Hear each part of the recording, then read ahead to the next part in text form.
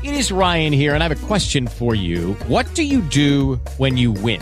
Like, are you a fist pumper, a woohooer, a hand clapper, a high fiver? I kind of like the high five, but if you want to hone in on those winning moves, check out Chumba Casino. At ChumbaCasino.com, choose from hundreds of social casino-style games for your chance to redeem serious cash prizes. There are new game releases weekly, plus free daily bonuses. So don't wait. Start having the most fun ever at ChumbaCasino.com. No purchase necessary. VGW Group. Void where prohibited by law. See terms and conditions. 18+. Hello, it is Ryan, and we could all use an extra bright spot in our day, couldn't we? Just to make up for things like sitting in traffic, doing the dishes, counting your steps, you know, all the mundane stuff. That is why I'm such a big fan of Chumba Casino. Chumba Casino has all your favorite social casino-style games that you can play for free anytime, anywhere with daily bonuses. That should brighten your day a little.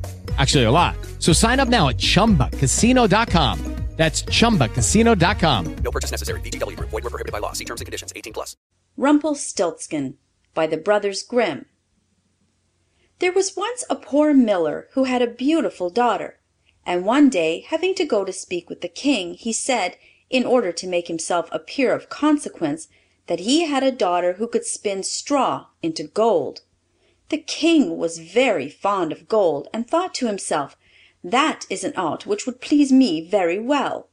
And so he said to the miller, "If your daughter is so very clever, bring her to the castle in the morning, and I will put her to the proof." As soon as she arrived, the king led her into a chamber which was full of straw, and, giving her a wheel and a reel, he said, "Now set yourself to work, and if you have not spun this straw into gold by an early hour tomorrow, you must die." With these words he shut the room door, and left the maiden alone. There she sat for a long time, thinking how to save her life, for she understood nothing of the art whereby straw might be spun into gold, and her perplexity increased more and more, till at last she began to weep. All at once the door opened, and in stepped a little man, who said, "Good evening, fair maiden. Why do you weep so sore?" "Oh," she replied, "I must spin this straw into gold, and I'm sure I don't know how." The little man asked, "What will you give me if I spin it for you?" "My necklace," said the maiden. The dwarf took it, placed himself in front of the wheel, and whirr, whirr, whirr, 3 times round, and the bobbin was full. Then he set up another, and whirr, whirr, whirr, thrice round again, and a second bobbin was full, and so he went all night long, until all the straw was spun, and the bobbins were full of gold.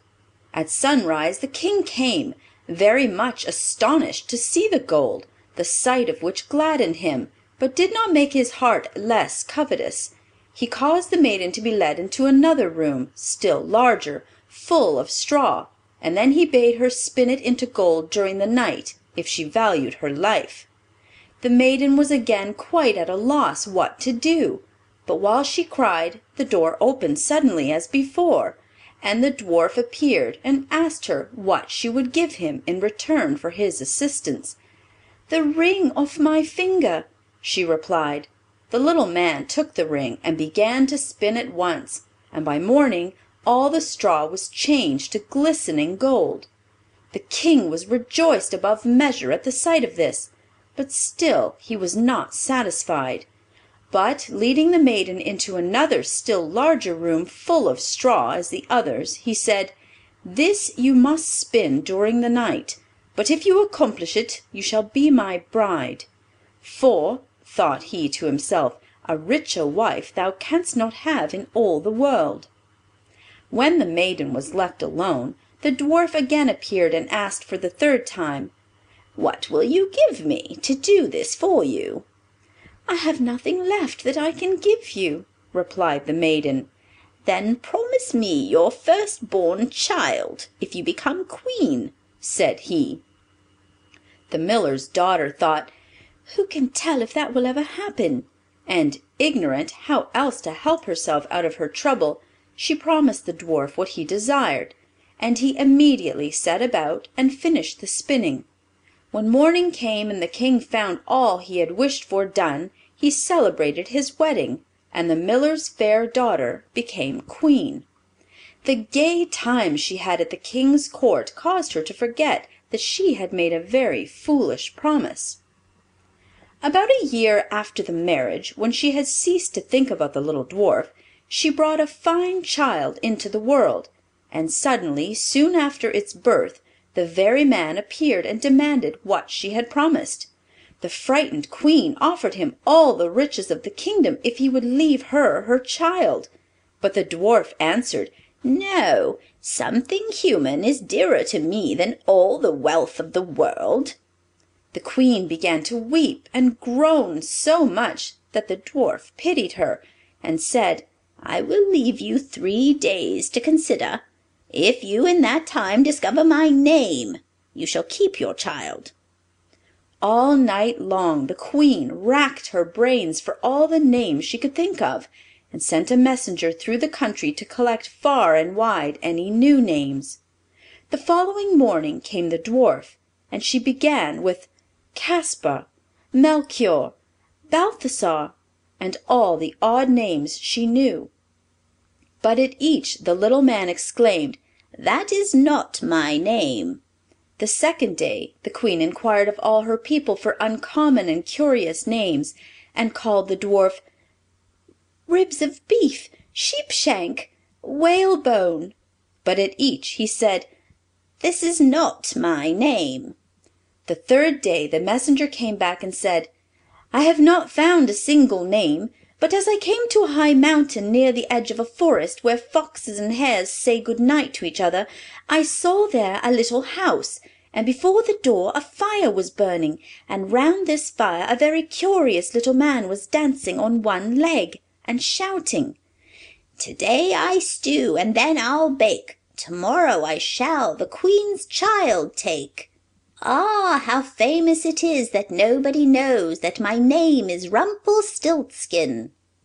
When the queen heard this she was very glad, for now she knew the name, and soon after came the dwarf and asked, "Now, my lady queen, what is my name?" First she said, "Are you called Conrad?" "No." "Are you called Hal?" "No." "Are you called Rumplestiltskin?"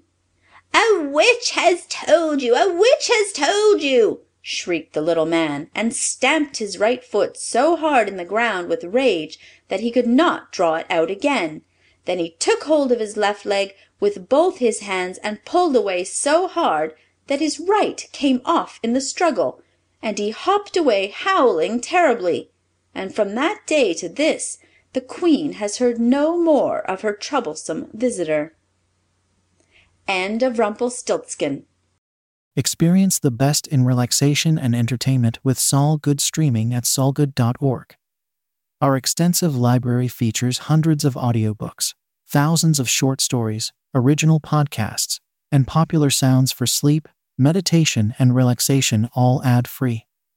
Whether you want to escape into a good book or fall asleep to your favorite ambient sound, we have something for everyone. Go to solgood.org to start streaming and discover your new go-to for entertainment and relaxation. That's solgood.org. Experience the best in relaxation and entertainment with Sol Good streaming at solgood.org. Our extensive library features hundreds of audiobooks, thousands of short stories, original podcasts, and popular sounds for sleep, meditation, and relaxation, all ad-free. Whether you want to escape into a good book or fall asleep to your favorite ambient sound, we have something for everyone. Go to solgood.org to start streaming and discover your new go-to for entertainment and relaxation. That's solgood.org.